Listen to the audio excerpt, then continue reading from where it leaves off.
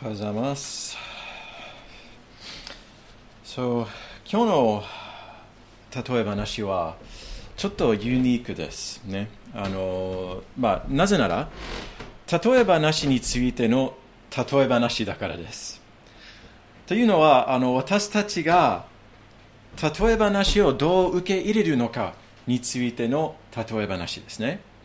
だからこのシリーズを今日の例え話で始まった方がいいかもしれません。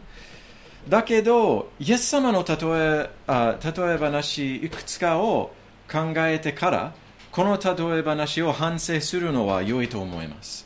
なぜかというと、イエスの例え話を聞いたこと、今あるので、イエスの教えにどう反応すべきなのを考える機会となるからです。この例え話はそんなに複雑ではないと思いますが、分かりにくいところもあると思います。イエス様はこの例え話を具体的に説明してくれるのですから、ある意味で分かりやすいですね。イエス様自体の解釈を持つのは役に立つでしょう。しかし、その中の言葉はちょっと変だと思うかもしれませんですね。イザヤ書のことですね。それはちょっと難しいかもしれない。イエスはなぜ例え話で教えるのも説明しますが、意味はちょっと分かりにくいです。それにしても簡単に言うと、この例え話は聞くことについてですよ。イエス様の教えを本当に聞こえますか？また、イエスと彼の御国を受け入れることができるのかというのを考えさせられるはずです。蒔く人の例え話は私たちの心についてですね。なので、今の例え話を4つの鍵によって考えたいと思います。その4つは、御国の種、実を結ばせない聞き方、実を結ばせる聞き方、そして誠の聞き方への道です。御国の種、実を結ばせない聞き方、実を結ばせる聞き方、そして誠の聞き方への道。じゃあ、はじめに御国の種ですね。神の御国というか、天国の御国に関して理解しなければならないこと一つなのは、このイメージですよ。神の御国は種のようです。神の御国は種のようです。イエスは御国に対して種のイメージを何度も使っています。こっちにも見えるのですが、次の例え話でも見える。毒麦の例え話ですね。そして、からし種の例え話でも見えます。その方が有名だと思いますけど、そこにも、種のイメージで、イエス様が御国を記述します。また死ぬ前にもイエスは私の国はこの世のものではありませんと言われました。彼の御国は霊的であって、物理的な世と関係ないは関係は全くないという意味ではありません。むしろこの世の国と違ってイエスの御国は種のように広がるという意味です。この世の国は暴力や力で広がるのですね。今、ロシアの侵略で見えるのです。ただ、イエスが言った通り、彼のしもべたちは戦っていません。なぜなら、彼の御国はそのような国ではないからです。いや、神の御国、イエスの御国は爆弾ではなく、種のようです。ただ、種といえば、小さくて弱いですね。種を見ると、何もないですね。と思うかもしれません。サラダとかパンの中で食べられるのですね。アメリカの、野球選手たちは種を食べて殻を吐き出す。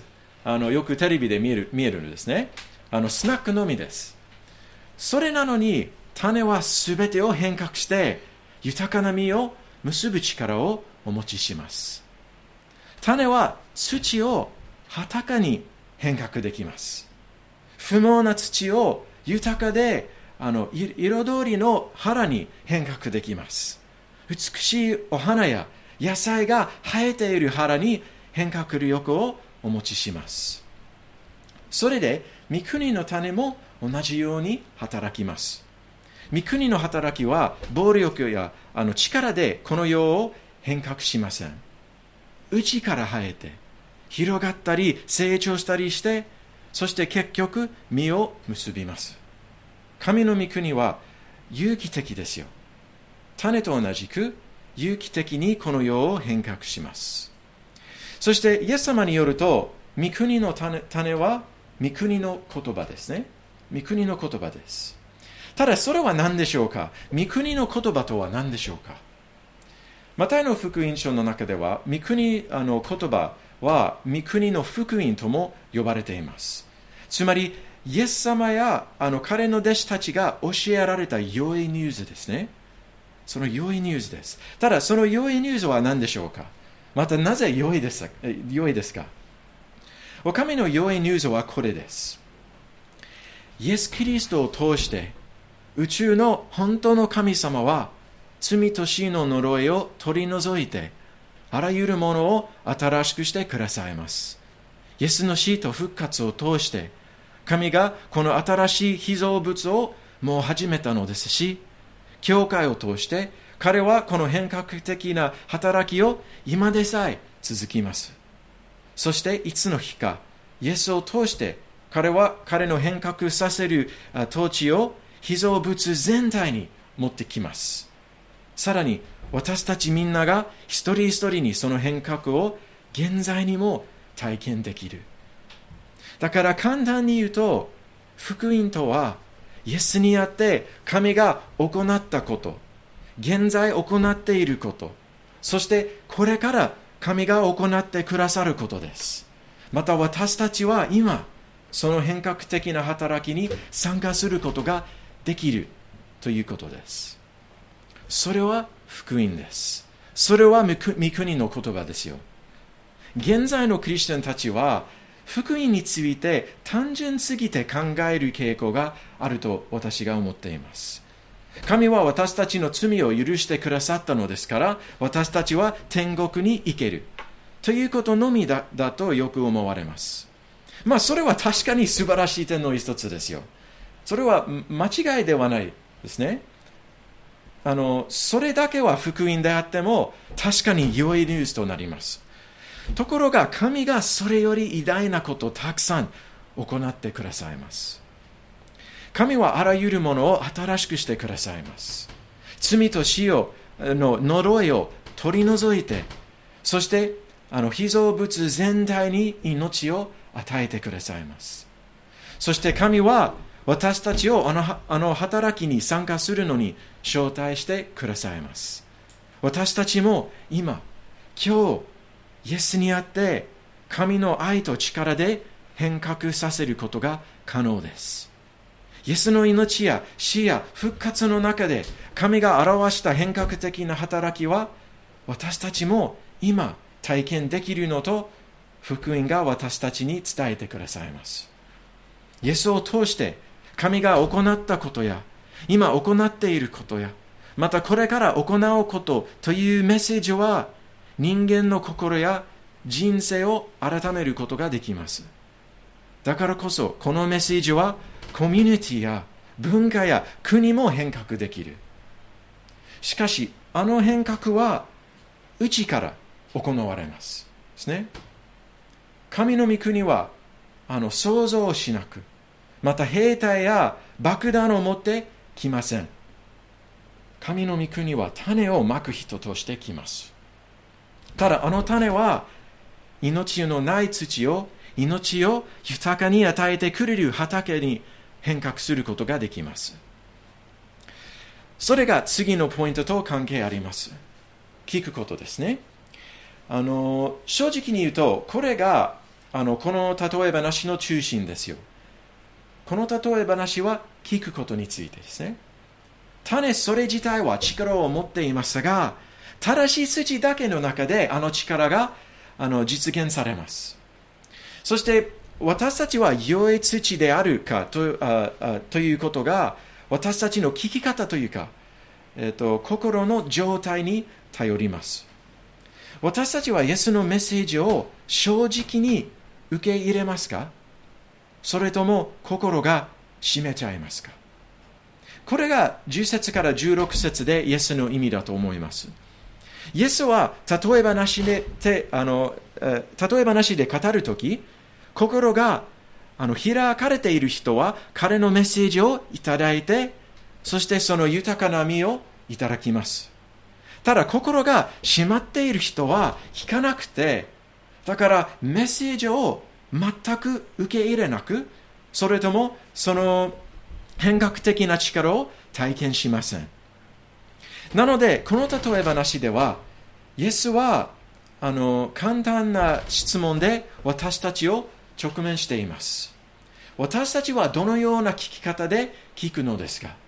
私たちはどのような土ですか？御国の種が成長して実を結ぶことができる土ですか？または御国の種が実を結ぶことができない土ですか？それとも種が入れないぐらい硬い土ですか？私たちはどのようにして御国のメッセージを聞くのですか？実を結ばせる聞き方ですか？実のない聞き方ですか？この2つを一つずつ考えましょう。はじめに実を結ばせる聞き方ですね。良い聞き方は一つしかないとイエスが教えていますが、実を結ばない聞き方は3つの形があります。簡単に言えばこう説明します。硬い心、浅い心、そして分かれた心ですね。硬い心、浅い心、そして分かれた心。この3つについて別の説教できると思いますが、今日は少しだけそれぞれに考えたいと思います。はじめの土は道端の土ですね。これは硬い心を表すのです。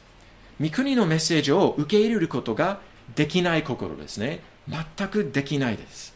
だからこそサタンが来て種でさえ奪うのです。成長する希望はないです。ただ当然な質問はこれですね。なぜある人は硬い心を持っていますか？なぜある人は頑固で聞く気が進まないのですか？ 道端を少し考えてください。道端が初めから硬くなかったですね。ただ人がよく歩いているので少しずつ硬くなります。つまりわざとじゃなくて偶然に道となるわけですね。人間の心もそうですよ。罪を心に入るのに許すのですから硬くなる。欲望や欲張りであるかもしれません。もしかして個人的な罪も可能ですね。傲慢とか怒りなどですね。ただ何の罪でも心に対して影響があります。罪は心を固くにするのです。だからこそ危険ですよ。最初の歩行者と同じく、罪は大したこととして始まらないですね。最初の一歩はそんなに大したことはないと思われます。ただ少しずつ何も生えていない道が出るのです。固い心が御国のメッセージを受け入れることが絶対できません。だからといって神は固い心を和らぐことができないわけではありません。使徒パウロの心が確かに固かったのでしょう。ただ神が彼の心を和らいで、固い心のサウルは熱心である使徒パウロになりました。私たちの周りの人々の心も和らぐことが神様ができます。しかし心が固いままであれば、御国の種は結果を出せない。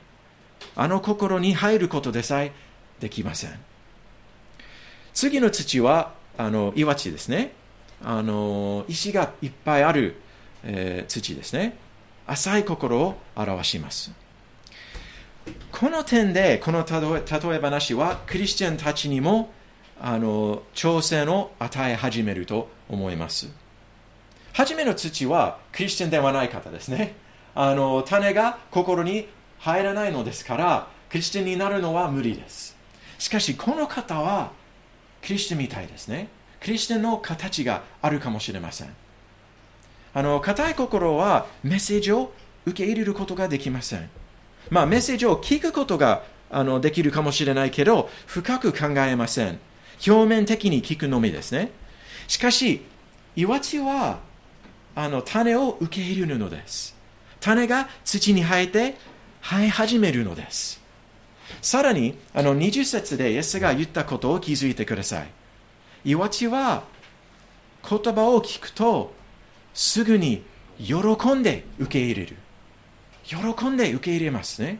この人は喜んで神のメッセージを受け入れるのです。喜びがあるのです。ただ空っぽの感情のみですね。深さはありません。パレスチナの岩地はかなり暖かくて、だから草木が生えやすいです。ただ石はたくさんあるので深さがなく、そして根もなく、だから草木は必要な栄養を受けなくて死にやすいでもそうです。クリスチャンも霊的な深さがなければ同じようなことが可能ですよ。少し後もうちょっと考えますが、とりあえずクリスチャンは深さを絶対持たなければならないということを言いたいです。御国の種は根を出して我々の命に深く入らなければなりません。取り除くためには土を掘り返す必要がある程度には、イエスのメッセージが我々の命と絡み合わないといけません。深さがなければ、悩みな苦しみがあればすぐ逃げちゃうですね。キリストから逃げちゃう。このような聞く人は物理的な利益を受けると思うからこそメッセージが好きですが、費用があると気づくと興味がすぐなくなります。キリストについていくことは費用が確かにあります。私たちは計算しないといけない。3番目の土は混んでいる土と言えるのです。茨や雑草がある土ですね。これは別れた心を表すのです。これはもしかして一番悲しい人だと思います。なぜかというと、他の伝道者が言った通り、このような人は誰よりも嬉しくないからですね。1番目の人は気にしませんですね。無知ですが幸せです。2番目の人は悩みや困難を直面する必要は迫害を直面する必要はないので幸せですね。誠の幸せではないかもしれませんけど、とにかく幸せですね。4番目の方はメッセージを受け入れるのですし、その力を体験しますので喜びもあります。ただこの人は別れた心をお持ちしますので、何も楽しむことができません。喜びも完全に体験できないし、御国の喜びも体験できません。植物が必ずある。焼けませんし、風でなくなりません。ところが実を全く結ばないので、種の本当の力を体験できません。一時的で別れた注目によって御国のメッセージの力を体験できないわけです。また他の関心と空間を共有させようとすれば実を結びません。ただこのような人はそうしようとします。御国のメッセージが好きなんだけど他のことも好きだから栄養を分けてしまいます。だから植物はあるかもしれませんが、枝は空っぽです。実は全くありません。それは次のポイントに至ります。実を結ばせる聞き方。これは何でしょうか。イエス様の教えを聞いて御国の言葉を受け入れる良い方法は何でしょうか。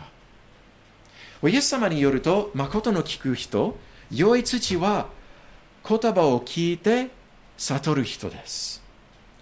ただ、悟るという言葉の意味が大切ですよ。知的に理解するという意味ではありません。それもあるかもしれないけど、それだけではない。むしろ、悟るとは、イエスのメッセージに定義されてくるという意味です。つまり、イエスのメッセージは、命の中心となるという意味ですね。さっき言った通り、良い土の中では、種が土に畑とさせます。命のない土は、命を与える腹となりますですね。土地全体が生えている種によって知られてきます。御国のメッセージもそうですよ。御国の種が私たちの心に本当に入れば、その種は私たちの命を定義するようになります。種が深く伸びて、土と絡み現れてきます。とっても抜きにくいですね。それで、種が命のない心を、命を与える心と変革します。御国の種が良い土に入れば、結果は必ず豊かな実ですよ。死んだ土地は豊かな実によって知られてきます。やはり実の豊かさは別々のレベルがあるのと忘れないでください。あらゆる植物や土は同じ分量を結びません。ただ、あらゆる場合、実が確かにあります。そして分量は豊かです。それはイエスのメインのポイントですよ。この例え話は聞くことについてですが、ある程度に弟子であることについてですということも言えると思います。つまりイエスの誠の弟子であるという意味についての例え話ですね。本当の信仰を持つことについてです。固い心は信仰を完全に妨げるのです。浅い心は一時的な信仰のみを生み出します。分かれた心は実を結ばない信仰を生み出します。ただ、柔らかい心や開いている心は生産的で種を広める信仰に至ります。誠の信仰はいつも弟子の生活や霊的な実によって確認されます。生きている信仰は実を結ぶということですね。だから一つの質問が残ります。このような良い生き方への道は何でしょうか。オゴステーヌスはある説教の中で次の挑戦を与えました。できる限り変わりなさい。硬い土を掘り返したり、石を取り除いたりしなさい。と彼が言われました。ただどういうふうにできるのでしょうか。硬くて石や茨がいっぱい入っている土はどのようにして良い土となりますか。種をまいたり畑を管理したりする人は誰であるのを思い出さないといけません。それはイエス様ですね。私たちは土です。イエス様は畑を管理します。ですから心の中で硬くて石や茨がいっぱいあるところを見れば、私たちはイエスにいて土を変革してくださいということを願わないといけません。まずは私たちはイエスの教えを聞かなければなりません。彼の御言葉を読んで考えて、そして彼の御言葉を聞くべきですね。つまり彼のメッセージの種を受け入れる必要があります。そしてそれをしながら、イエスの教えを聞きながら、主が身を妨げることを取り除くのに頼んでしましょう。石を引き抜いてください。茨を取り除いてください。というようなお祈りしてしましょう。硬い土を掘り返してください。と頼んでしましょう。神が我々の心を固くにする罪を取り除くように頼んでしましょう。神はあのような頼みを必ず満たすのですよ。あのような頼みを絶対無理をしません。ただ、そういうことを頼むのは勇気が必要とすると思います。なぜなら、硬い土を掘り返したり、石を引き抜いたりすることは痛いだからですね。楽しくない手続きかもしれません。難しいですよ。ただ、やる価値があります。そして、ポイントで今日終わりたいです。御国のメッセージは何であるのを思い出してください。神は誰であるのと、またイエスにあって彼が行ったこと、現在行っていること、そしてこれから行うことですね。それは福音です。それはイエス様のメッセージです。福音とはある意味で、神は彼の創造を愛していて、また私たちをも愛していて、そして私たちを罪と死を呪いから解放したがるという保証ですね。イエス様を死者の中からよみがえらせた同じように、私たちも死者の中からよみがえらせるという約束です。そして神はイエスの死んで十字架で貼り付けられた体を新しくて永遠の体に変革してくださったと同じように、神は私たちの体も変革し、また結局被造物全体も変革してくださるという約束です。さらに御国のメッセージとは、神は素晴らしい働きを現在にも私たちの周りに行っているという保証です。神は彼の御国の人々を今でさえイエスのイメージとして変革してくださいます。神はメッセージを我々の心の深いところに植えたがること、また私たちを現在彼の御国の力を体験させていただきたいことは、この例え話の教えです。御国のメッセージは将来のことだけではない。神はこれから行う予定ことだけではありません。罪の許しとか死ぬとき天国に行くことなどだけではない。それも含まれるのですが、それだけではありません。いや、神は現在にも我々を変革してくださって、我々の一番深いアイデンティティも変革してくださることは御国のメッセージです。ただ、その素晴らしい働きを主導的ではなく、積極的に神様は私たちを体験してほしいです。彼の種のみが生み出すことができる実を結ぶように、我々を神が招待してくださいます。ただ、その種は良い土がいるのです。ですから、兄弟姉妹たち、心の土をじっくり確認してしましょう。何も生えることができない硬い土とならないようにしましょう。植物がすぐ生えて、ただすぐ知れちゃう浅い土をならないようにしましょう。そして、混んでいる土、つまり分かれた心をお持ちしないようにしましょう。神の御国の関心と世の関心を心の空間を共有させないようにしましょう。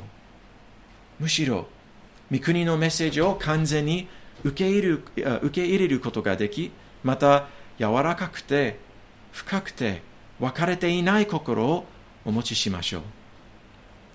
豊かな霊的な実を結ぶ心をお持ちしましょう。そのような心を考えてください。豊かな霊的な実を結ぶことを想像してください。敵を完全に許すことができるということを想像してください。富を自由に手放して他の人を欲しするために使うことができる心を想像してください。喜びを種のように周りの人々にまくことができることを想像してください。それは美しいイメージではないでしょうか。賛成すれば信仰を持ってイメージを一緒に追求してしましょう。また一緒に神の助けを頼んでしましょう。イエスは誠の蒔く人です。畑を管理してくださいます。ですから、彼は私たちの心を実を結ぶために用意することができます。お祈りして終わりましょう。